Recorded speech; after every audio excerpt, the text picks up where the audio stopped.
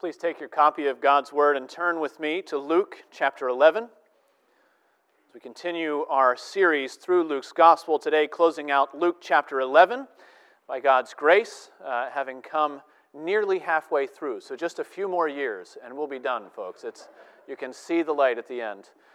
Luke chapter 11 today, beginning to read in verse 37, and we will take it all the way to the end of the chapter, verse 54. And what we're going to find today is another one of these passages where, as one commentator said, Jesus is on the offensive.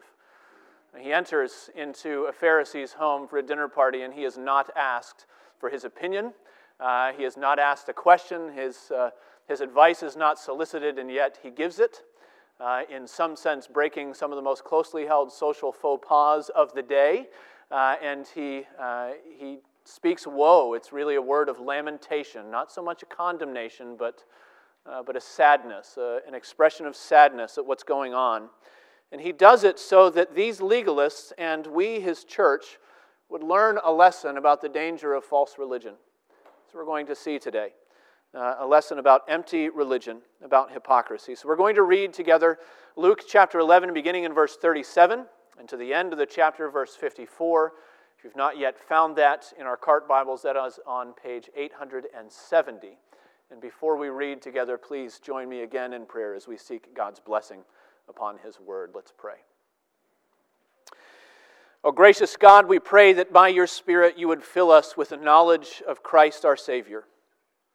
The very Spirit who inspired the words which we're about to read, we pray that you would open our hearts, give us eyes to see and ears to hear, and faith to believe in all of your promises that are yes in Christ. We pray these things in His name. Amen. Here now, Luke's Gospel, chapter 11, beginning in verse 37. While Jesus was speaking, a Pharisee asked him to dine with him. So he went in and reclined at table. The Pharisee was astonished to see that he did not first wash before dinner, and the Lord said to him, "Now you Pharisees cleanse the outside of the cup and of the dish, but inside you are full of greed and wickedness. You fools! Did not he who made the outside make the inside also? But give as alms those things that are within, and behold, everything is clean for you. But woe to you, Pharisees! For you tithe mint and rue and every herb and neglect justice and the love of God. These you ought to have done without neglecting the others. Woe to you, Pharisees! For you love the best seat in the synagogues and greetings in the marketplaces. Woe to you, for you are like unmarked graves, and people walk over them without knowing it. One of the lawyers answered him, "Teacher, in saying these things you insult us also." And he said, "Woe to you lawyers also! For you load people with burdens hard to bear, and you yourselves do not touch the burdens with one of your fingers. Woe to you! For you build the tombs of the prophets whom your fathers killed. So you're witnesses, and you consent to the deeds of your fathers, for they killed them, and you build their tombs. Therefore also the wisdom of God said, I will send them prophets and apostles, some of whom they will kill and persecute, so that the blood of all the prophets shed from the foundation of the world may be charged against this generation. From the blood of Abel to the blood of Zechariah, who perished between the altar and the sanctuary. Yes, I tell you, it will be required of this generation. Woe to you lawyers, for you have taken away the key of knowledge. You did not enter yourselves, and you hindered those who were entering. As he went away from there, the scribes and the Pharisees began to press him hard and to provoke him to speak about many things, lying in wait for him to catch him in something he might say. Thus ends the reading of God's holy and inerrant word. May He add a blessing as we read and study it together today. In 1651, the ministers of the Church of Scotland gathered together to draw up what they called a humble acknowledgement of the sins of the ministry. It was a public pastoral confession. For about 2 decades, their land, their country had been mired in civil war and bloodshed. And by their estimation, the wars that were ravaging their land and killing their men and breaking up their families and destroying their churches. By their estimation, this was God's judgment upon them. It was God's judgment upon the people, and as shepherds of the people, it was God's judgment upon the ministers. And so they gathered together to pray and to confess, and they gathered together to publish the sins they were confessing so that others might know their failures. And if you read the document, you get the sense that maybe these men had their Bibles open to somewhere like Luke 11 as they listed their failures. They confessed the sin of being seldom in secret prayer with God except to prepare for public performance. Even that much neglected. They confessed that they were more ready to search out and to censure faults in others than to see or deal with them in themselves. They confessed that they often spoke of Christ more from hearsay than from knowledge of the heart. They confessed that they preached against public sins, not for drawing men out of them, but because it was to their advantage to say something about these evils. And you could read the document and it goes on and it goes on and it goes on and it goes on. But the thread that runs throughout the entire thing is the dangerous peril of hypocrisy in Christian ministry. It's a snare that traps many pastors. Paul Tripp wrote that pastors are often taken first by the sin of self-glory. And then, of course, when you fall into thinking that you're something, you want people to recognize the something that you think you are. And so you begin to minister for outward appearance, for the things that people see. You put all of your energy into what others can see about you and about your pastorate, and you don't pay attention to the things that are within. It's one of the dangers that pastors face, that we all face, really. We can turn the most wonderful things, even gospel ministry, into opportunities for sins of self and self-glory. We can turn it into an opportunity for pride. And especially in pastors and in teachers, hypocrisy has a way of having a trickle-down effect that can poison an entire people. And so we're not surprised when Jesus typically levels his harshest criticisms against the leaders of the day. Those who had influence upon other people, those who were themselves hypocrites and teaching others to be hypocrites. Jesus often gives his harshest criticism to leaders in what was the church of the day, and I think to the church today. You need to know that this isn't only about the teachers. There is a subtle distinction as we read in the New Testament about the Pharisees and the lawyers or the scribes. The lawyers and scribes are really sort of the same group, and sometimes those terms are interchanged. You saw that in the beginning they were called lawyers. At the end it says the scribes and the Pharisees. That's the same sort of group. But there was an overlay between the Pharisees and the lawyers, scribes, but they weren't exactly the same group. There's a slight distinction. You see, the Pharisees of the day were a religious sect. They were a group of people, kind of like a denomination today. A bunch of people who had the same sorts of religious convictions.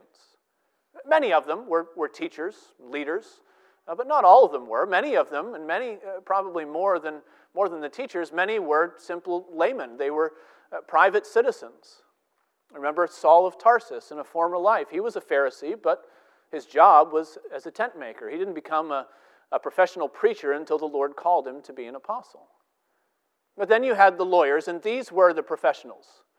These were the leaders in Israel. It was their job to instruct the people in the laws of God, to interpret the word for the masses. And many of them were Pharisees, but many of them were not. And so you see, I think, by that when Jesus exposes the hazards of empty religion, he doesn't let the amateurs off the hook, folks. In fact, that's where he begins. He begins with the laymen, with the group of the Pharisees.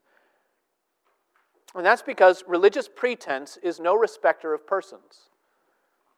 Hypocrisy is a sin that can show up in the pew just as easily as it shows up in the pulpit. And it can show up in the pulpit pretty easily, let me tell you. But nobody in this room, if you claim to be a Christian, is exempt from the lure, from the temptation to become a hypocrite or to live for a time in hypocrisy. It's something that plagues us all. And so, just as Jesus will tell his disciples at the beginning of the next chapter, so I think he tells us all today to beware the leaven of the Pharisees, which is hypocrisy. Watch out for religion in your own life that masquerades as the real thing, but actually is just empty religion. Watch out for the way that hypocrisy hides the danger of living without the gospel. That's our main idea today, the fact that hypocrisy often hides the danger of living without the gospel. And as we open this passage, there are 3 dangers of hypocrisy I'd like to point out to you. The first danger of hypocrisy is the danger of a false appearance. That is the way that hypocrisy focuses on external appearance while neglecting inner cleansing. This is the characteristic sin of the Pharisees. Remember what Jesus said, verse 39. The Lord said to them, "Now you Pharisees, you clean the outside of the cup and of the dish, but inside you are full of greed and of wickedness." Here are people who spent all of their time, all of their effort trying to maintain the facade of being nice, upstanding, moral citizens in Israel. That was what they dumped all of their time and all of their energy into, and they ignored obedience to the Lord from the heart. And you need to know there were several religious practices that all Pharisees held with excruciating regularity. One of the religious practices of the Pharisees was fasting for 2 whole days a week. Every week, 2 whole days. That was one of the distinguishing marks of the Pharisees. Another was that they fastidiously tithed a full tenth of every one of their possessions and all of their produce. And we'll see that in just a moment. And the other religious practice that they had was this ritual hand washing. That they washed their hands before eating absolutely any food that came into their mouth. Now, the washing was not as we might wash our hands today. They had no theory of germs and bacteria. They weren't worried about catching some communicable disease like the flu. This is a ceremonial thing. This is a ritual to cleanse off, to ritually cleanse off all of the sin and the contamination that they would encounter out there in the world. And so especially when they would come in from the marketplace, from somewhere that they were engaged with the masses, they made a big show about rinsing each hand separately, one by one, to ritually cleanse off the contamination, the filth of being with other sinners out there in the world. And they had all sorts of regulations for what it was supposed to look like, and how much water you had to use, and how it was to be poured, and how far beyond the wrist you had to rinse and make sure that we went all the way to the fingertips to count your hands as clean, and what things you could dry your hands on and still count them clean, and all sorts of observances. But Jesus is showing that despite their rituals, they are paying attention to dirt in all the wrong places. He says you're like people who only ever wash the outside of a glass. He's telling them that their souls inwardly, their greedy hearts, are like the kind of thing that you find when you come home after a 2-week vacation and only then remember that you forgot to clean out the refrigerator before you left. And there are all sorts of terrible things growing back there in the corners. And as long as you keep the door closed, the stink stays inside and nobody's the wiser, actually. It's only once you open the door that you realize, whoa, what is in there? Jesus is saying your hearts are like that. You put all of your time and all of your energy in ritually getting rid of all the things you encounter out there, but you're forgetting the filth that lies inside your sinful hearts. They're dealing with dirt in all the wrong places, but that's the way that hypocrisy works. It overlooks the filth that's inside. It focuses on looking moral and looking religious to other people. And maybe you've found out already that that's actually pretty easy. So long as you hang out with the right crowd, so long as you learn the right jargon, so long as you say the right things and go through the right motions, most people would never know the hypocrisy you're hiding. It's this secret thing. It remains insulated, but the Lord knows. You fools, he said. Did not he who made the outside make the inside also? See, the people we interact with every day can only see skin deep. They can only judge us by our actions. They can't see our heart, but the Lord knows our heart. Jeremiah chapter 17 says, "The heart is deceitfully wicked. Who can answer it?" The answer is supposed to be no one, but the next verse tells us, "I, the Lord, examine the heart. I test the mind, to give every man according to his ways, according to the fruit of his deeds. Your Creator sees beneath the skin. He sees the hidden desires, the secret lusts. Your Creator knows that sinful laziness that hides behind that mask of productiveness anytime anybody walks past your cubicle. Here I am at work. No Facebook there, nothing to see. Don't worry about me. I'm hard at work. And somebody's gone, and here we go back to... But the Lord knows. He sees what nobody else does. You fools, did not He who made the outside make the inside also? The Lord sees the inner man, while hypocrisy only looks at outward performance. The same dynamic was at play actually in the way that they dealt with the tithe. Verse 42, Woe to you Pharisees, you tithe mint and rue and every herb, and you neglect justice and the love of God. Now actually in the laws, the regulations that we have from the Jewish leaders from the 2nd century, which pretty well reflect what would have been around in the 1st century when Jesus was teaching.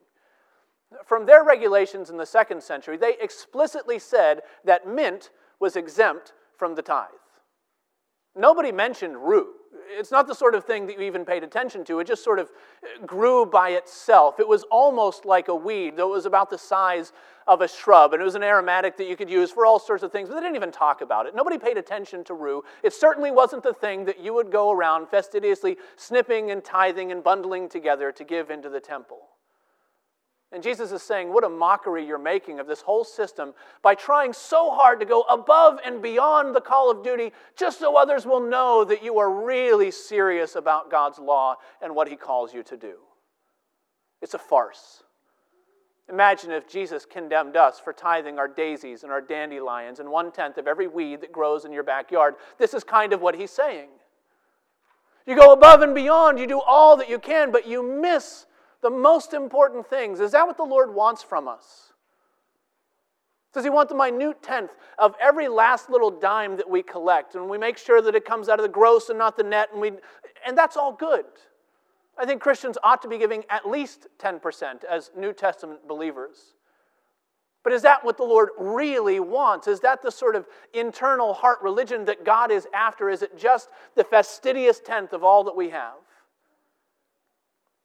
As the Lord already said in Micah chapter 6, with what shall I come before the Lord? What shall I bow myself before God on high? Shall I come before Him with burnt offerings?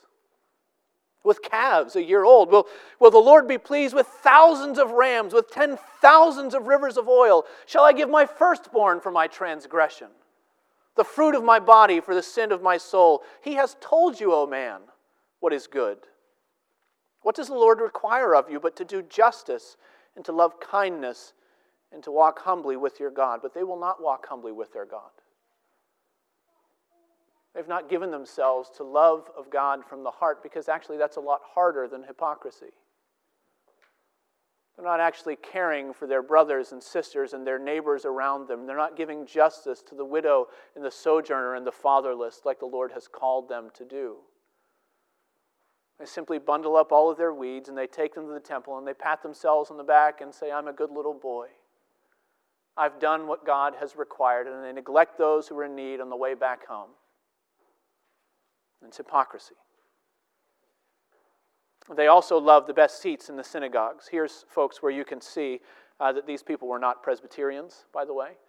He says, verse 43, Woe to you Pharisees, you love the best seats in the synagogues and the greetings in the marketplaces. And the reason that they were not Presbyterians is that for them, the best seats in the synagogue were at the front. Typically like all the way up, right around the front. Now, the next time you tour Old North Church in Boston, make sure you pay attention to the bay pew. It's all the way up at the front. It's the one pew that sort of sits so that it almost faces the congregation as it faces that large pulpit raised up in the air. It's the one that's lined in red velvet and has a plaque on the outside. This pew reserved for the men of the Honduras Bay, 1773. Who were the men of the Honduras Bay? Well, they were sailors from Boston who traveled to Honduras, and they worked in the logwood plantations. The logwood was a tree that grew, and it was sent back to be used as a dye for fabrics and all sorts of things. And it could fetch a great price if you went and you got it. And they went and they got so much logwood, and they sent it back as this great fortune so that they could bankroll the steeple that's on top of Old North Church. And what did they get? They got the best seat in the church, lined with red velvet. So everybody in the church could sit there and look at them and be humbled by their generosity. Jesus says this is what the Pharisees want. They want to be noticed. They want others to be humbled in their presence. They want to say, wow, if only I could be just like those Pharisees. They wanted to be seen. They wanted to be known. They wanted everyone to associate them with their own mental picture of the model Jewish citizen. Now, we don't have a bay pew. It's probably good that we have chairs that have to go up and get put back down each week, or maybe somebody would try to set up their own right up here, maybe. That would be awkward. But it's still easy. It's still very easy for us to fall into the same hypocritical trap. It's easy for us to focus our religious life on the things that others see. We know what it is to work for that immediate payback that we get the way people think well of us. And we have our own attainments, the goals that we have. Maybe I'll arrive when I'm the family who shows up with the well-behaved children in church. Wouldn't it be nice if all of my children profess faith before they go off to college? And what will people think of me if they don't? Wouldn't it be nice to be the person in the Bible study who can answer all the hard questions and everybody else is there scratching their head and they don't get it and I can say, ha-ha, the Westminster Larger Catechism says? Wouldn't it be nice to be the person with the deep pockets because you've stewarded your funds so well over the years, and maybe someday when the Lord provides a building, you can be the one to give that donation, and nobody ever says anything, but always we suspect, we know who it was, don't we? And they give that sort of wink and a nod and think, they made this all possible. Wouldn't it be nice to be noticed by other people? It's so easy to fall into those things. Giving gifts to the church and raising obedient children, none of those things are bad or wrong or sinful in themselves, but we know the way that we can pursue all of those things for the glory of the self. There is that sinful impulse in us that works for the validation of other people's opinions. And really, it's not that hard. It's not that hard to be the person who can give the best answers in Sunday school. You don't even need the Holy Spirit for that. You just need a few theology textbooks. You need to study like crazy. You need to be the person with the biggest brain in the room, and everybody will think that you're really on top of your life if your theology is in order, won't they? But it's easier than the other way around. It's not that hard to be the disciplinarian at home. So you can crack the whip so that when you show up on Sunday, your children put on their nice, smiling Christian faces, and they sit there obediently, and they look like they're paying attention, and everybody says, "Whoa, I bet that house is really put together, and I wish I was raised there, or I wish I was raising my children like that." And on they go, but that's actually easier than obedience to the Lord from the heart. See, that's why we slip into hypocrisy, isn't it? We do it because it's attainable. It's something we can do by our own strength. We can work for external obedience. We can get other people to be impressed with all the good that we can do, and yet be vacuous inside.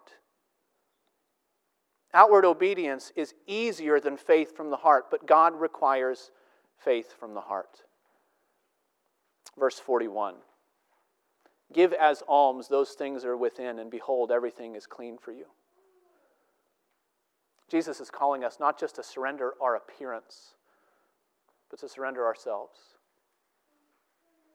To do work with the Lord in the secret places, to engage in private confession, private prayer, where nobody will ever see your gifts, nobody will ever hear the words that you say, where only the Lord who sees in secret will know your relationship with Him. He calls us to private confession. That's the only way to be cleansed, by the way. To give as alms those things that are within. To give the Lord our heart that He demands from us. To turn over our lives and say, "Here, O Lord, is my heart. I offer it sincerely and promptly," as Calvin said. You can have my obedience, you can have my life, you can have my finances, but here's the primary thing. Here's my heart, that I want to follow you, even if nobody else ever knows it. And that's the only way to be cleansed. John tells us if we confess our sins, He is faithful and just to forgive us our sins and to cleanse us from all unrighteousness. He doesn't say if you give a bigger gift than anybody else in the church, you will be cleansed from your unrighteousness. He doesn't say if you know the answer to every question in Sunday school, you'll be cleansed from your unrighteousness. He says if we confess, if we give as alms the things that are within. So dear friends, beware the hypocrisy that tells you that what other people don't know won't hurt you. Beware the hypocrisy that thinks that you can have this false appearance, you can lead people on, and they won't be any wiser and you won't be any worse off. Beware the hypocrisy that focuses on external appearance and neglects internal cleansing. That's the first hidden danger of hypocrisy. Now, the second is like it, and it's the danger of a false allegiance. We've seen the danger of a false appearance, and now the danger of a false allegiance. And this is all about the way that hypocrisy claims to love God's word, and yet it will not listen to God's message. This was the sin of the lawyers. Just like the Pharisees, they also knew how to put on a good show, to make others think that they really cared about the Lord and about His precepts. And for the lawyers, it was all about how they handled God's word. Verse 46, Jesus says, "Woe to you lawyers also! You load people with burdens hard to bear, and you yourselves don't touch the burdens with one of your fingers." Now, they did have a role, these lawyers in Israel. They were the teachers. They were the official interpreters for the people, a sort of quasi-priestly role. They couldn't go and offer sacrifices at the temple, but there was this change in Israel after the Babylonian exile. In fact, most of the lawyers and the scribes of this day would have traced their lineage, their spiritual authority back to heroes of the faith, like Nehemiah the scribe. Nehemiah, who was called not just to go and help rebuild Israel physically, but he rebuilt them spiritually by standing with them all day from morning until midday. And you think my sermons are long.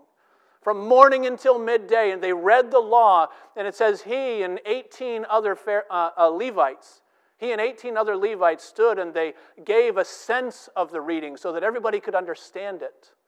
A wonderful impulse, a gracious thing that the Lord would raise up people to explain the word so His people can hear it. And that's what they thought they were doing. But they saw themselves as men who had to make clear what God's word had left open-ended.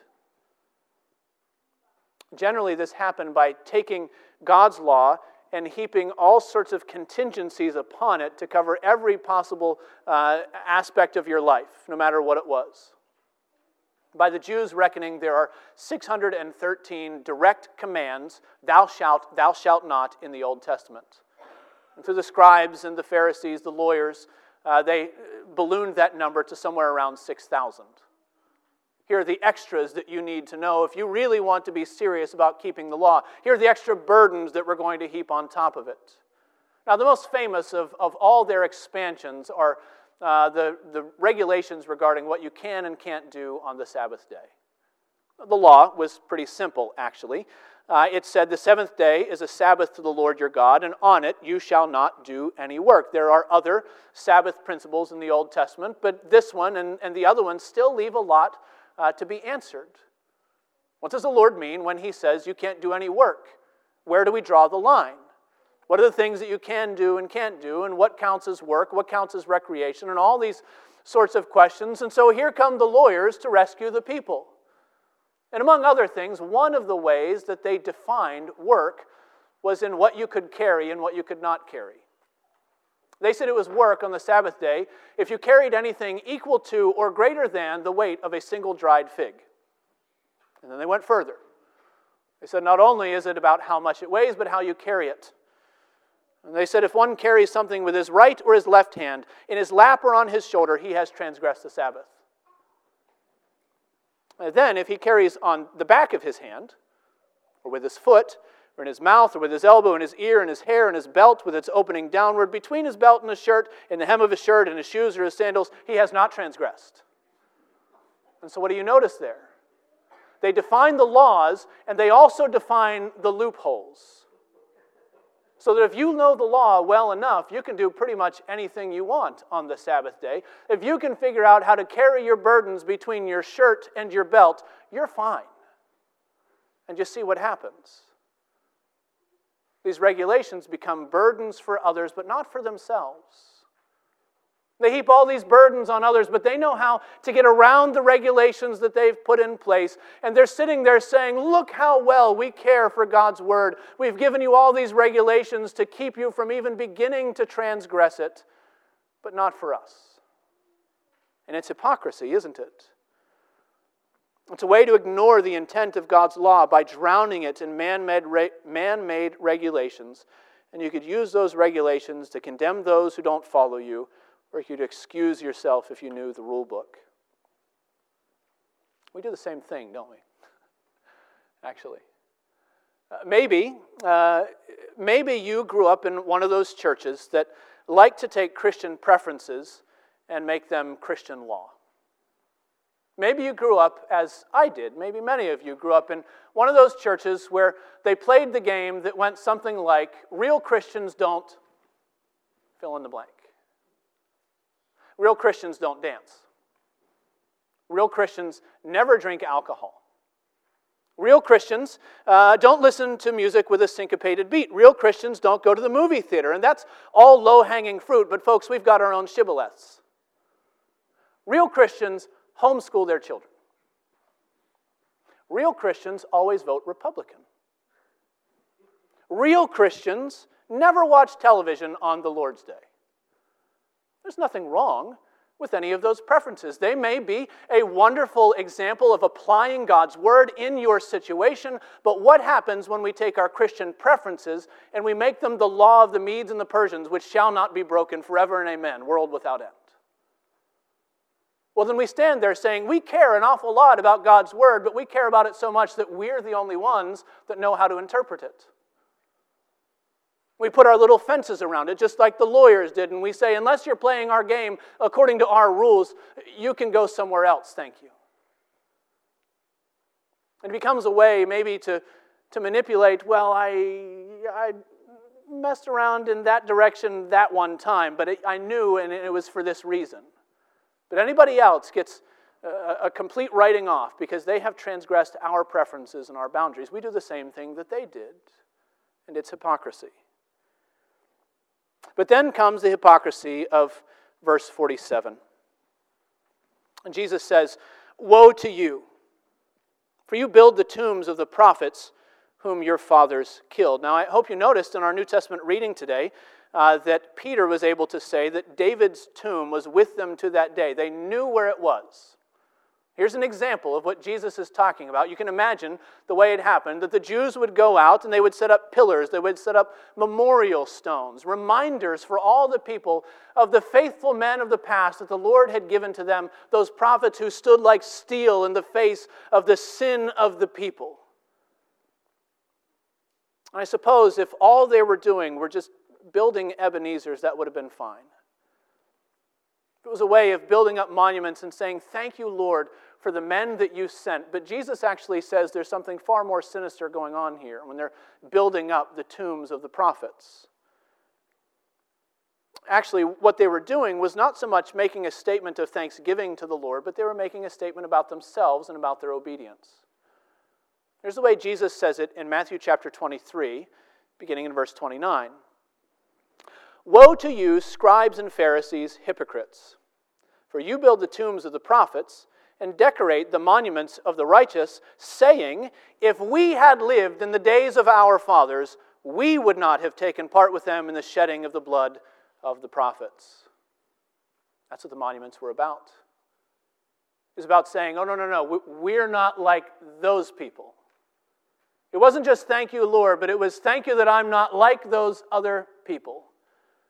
Oh, if only the Lord had sent his prophets in our day. Oh, if only the Lord had spoken wisdom in our ears, then how much bloodshed, how much suffering, how much sin could have been averted, because we would not have fallen into the temptations that our forefathers fell into.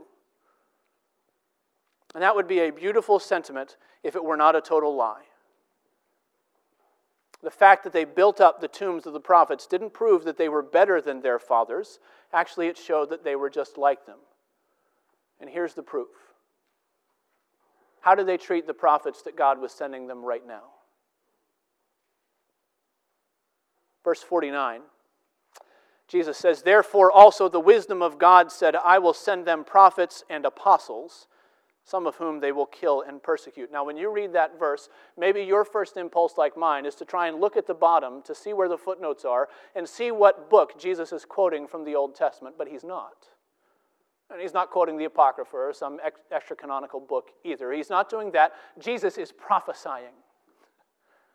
This is new revelation. It's a summary of a lot of the old revelation, but this is new. And Jesus is giving them a litmus test. You want to know how you're just like your fathers? How did you treat John the Baptist? How will you reject my apostles? What are you going to do with me? Isn't it ironic that the end of our passage ends there? What did they do? Well, they pressed him. They provoked him. They were lying in wait, hoping to catch him in something he might say. Why? So they could put him to death, just like their fathers put to death all the prophets from Abel to Zechariah.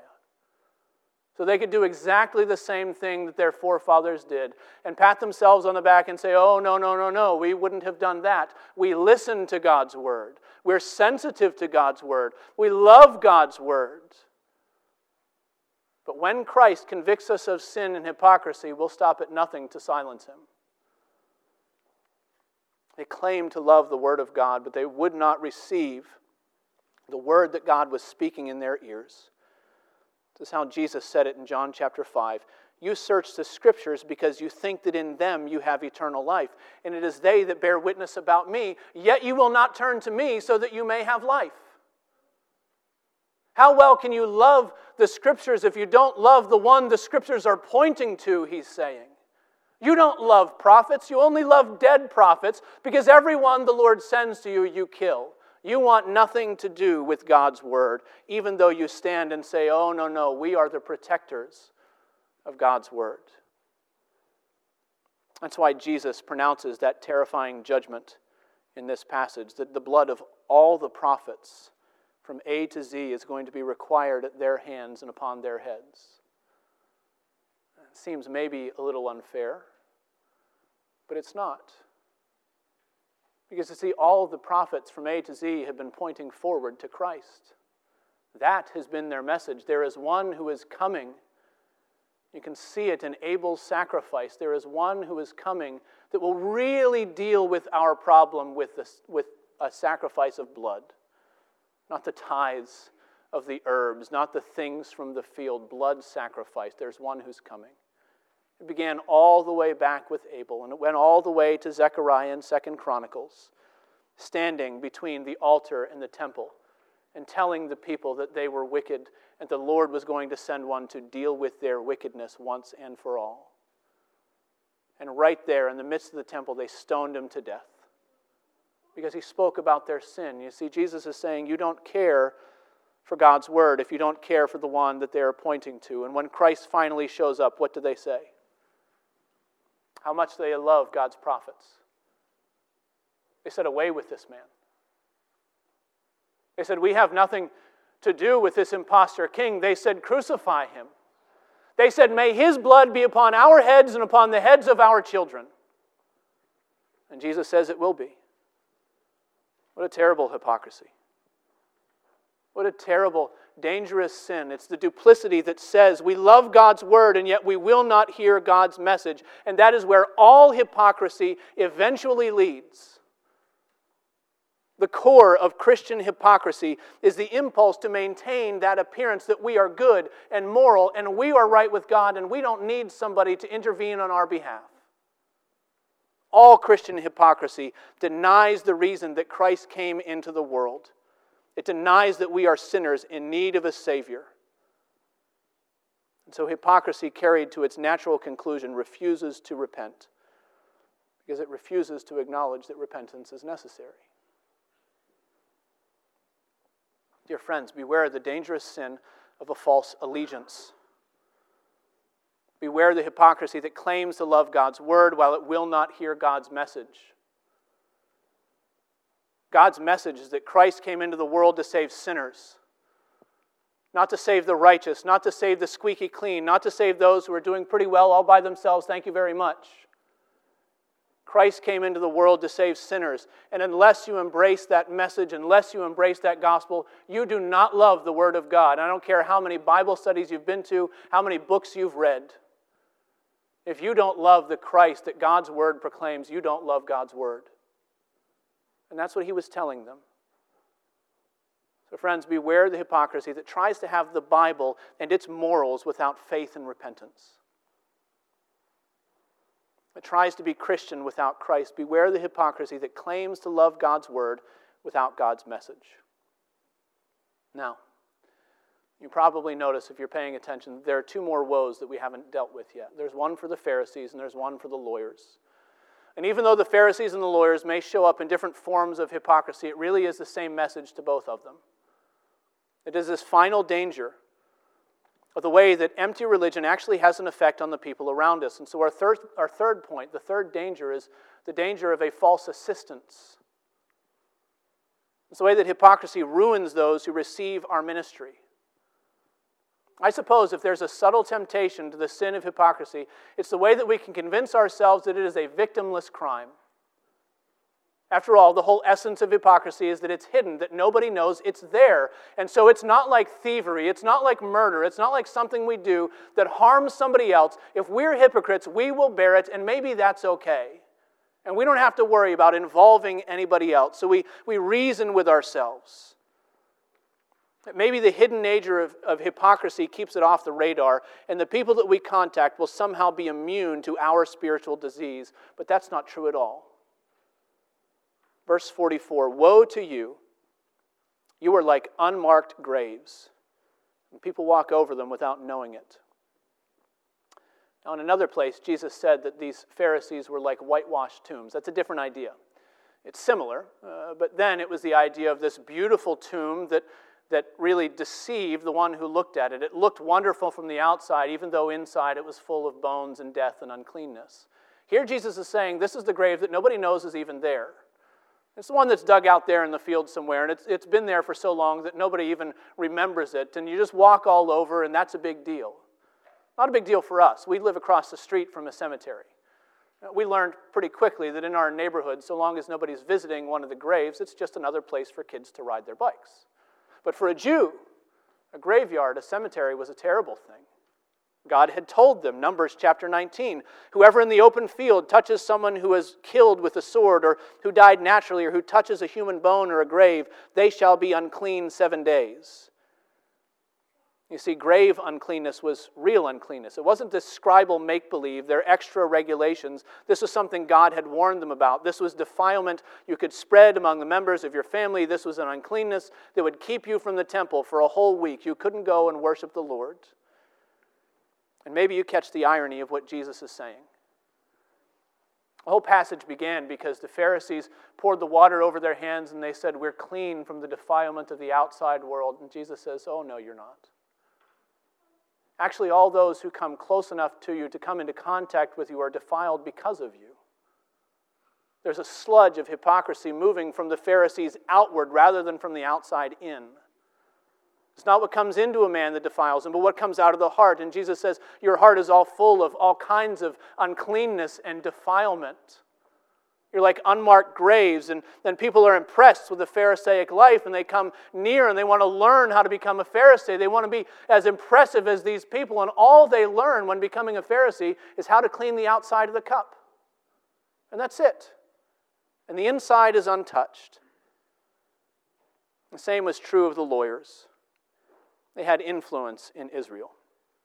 They had clout. The people took what they said seriously. And what was the example that they set? They stood and said, oh, we love God's law, but not for us, maybe for somebody else. We love God's prophets, but not when they speak to us, maybe to somebody else. So Jesus says, woe to you lawyers. You've taken away the key of knowledge, and you did not enter yourselves. When he says that, he means the kingdom of God. You didn't enter the kingdom of God yourselves. In fact, you hindered those who were entering. And their hypocrisy was having a damning effect on themselves and everybody around them.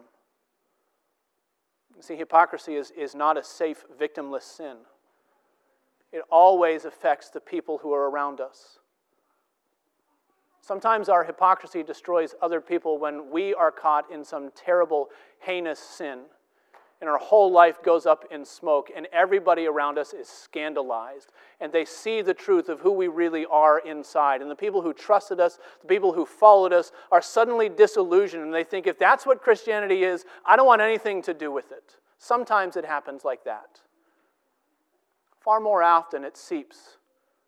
It moves slowly from person to person, by example to example. Others learn from us what it is to be concerned with externals and to give lip service to the Scripture without really submitting to Christ. And so hypocrisy spreads through multiplication, from one person to another. And here's the rub. You don't have to be a pastor. You don't have to be a teacher to have that kind of influence on other people. Kent Hughes said this. He said, "We all leave our fingerprint on the people around us, either for Christ or against Him." Friends, if you profess to be a Christian, there is somebody who is watching your faith to see if it's the real thing. They may be watching so that they have an excuse to write you off. They may be watching so that they can actually learn from you, but somebody is watching your life and what you do and what you say to see if it aligns with what you profess about the Savior you claim. If you are a parent, you have children who are learning by your example what it means to be a Christian. If you're a student, you have friends at school perhaps who may not know any other Christian but you, and they're watching to see what following Jesus is all about. If you have adult siblings, they're watching you to see what faith looks like when life gets hard, to see what difference it even makes to believe in the Lord who saved you. Somebody is watching you. And so our faith could be the greatest witness, or our hypocrisy could ruin those who receive our ministry. What are we to do? Are we to throw up our hands and feel the pressure of thinking that maybe the future of Christianity rests on our example? It doesn't. Or should we take this passage for what Christ intended it to be, a call to be genuine Christians? Not holier-than-thou Christians. Not stuck up, well-quarantined, full of rules that make us special Christians. Just genuine, plain old Christians. We'll end with J.C. Ryle. He said, "Whatever we are as Christians, let us be sincere. We may be weak and erring and frail. We may come far short of our aims and our desires, but at any rate, if we profess to believe in Christ, let us be true." That's what we ought to be. Honest Christians. Honest with our sin. Honest with our failure. Honest with our need for Christ. It's the only way that our faith is going to make any dent at all for Christ in the world. It's the only way to escape the danger of living without the gospel, to come first to Christ and say, "Oh Lord, I need you. That's who I am. I'm a sinner in need of grace, and you're the one who promises it in Christ." Not to cover it over and say, "Look how good I am, and look how well I have my life ordered, and look how put together everything is." What a hypocrisy. What a sham. What a danger to everybody around us. Christ is calling us to be true Christians, to admit how much we need Him. Won't you pray together with me? Oh Lord our God, we thank you for your word, and we pray that you would sink it deep into our hearts so that it may show up in our lives. Thank you for Christ our Savior, who gave Himself to save us from our sin and our defilement. Oh Lord, forgive us, we pray, for the filth of iniquity within. Cause us to cry out to you in faith and repentance, and build us up in Christ, we pray in His name. Amen.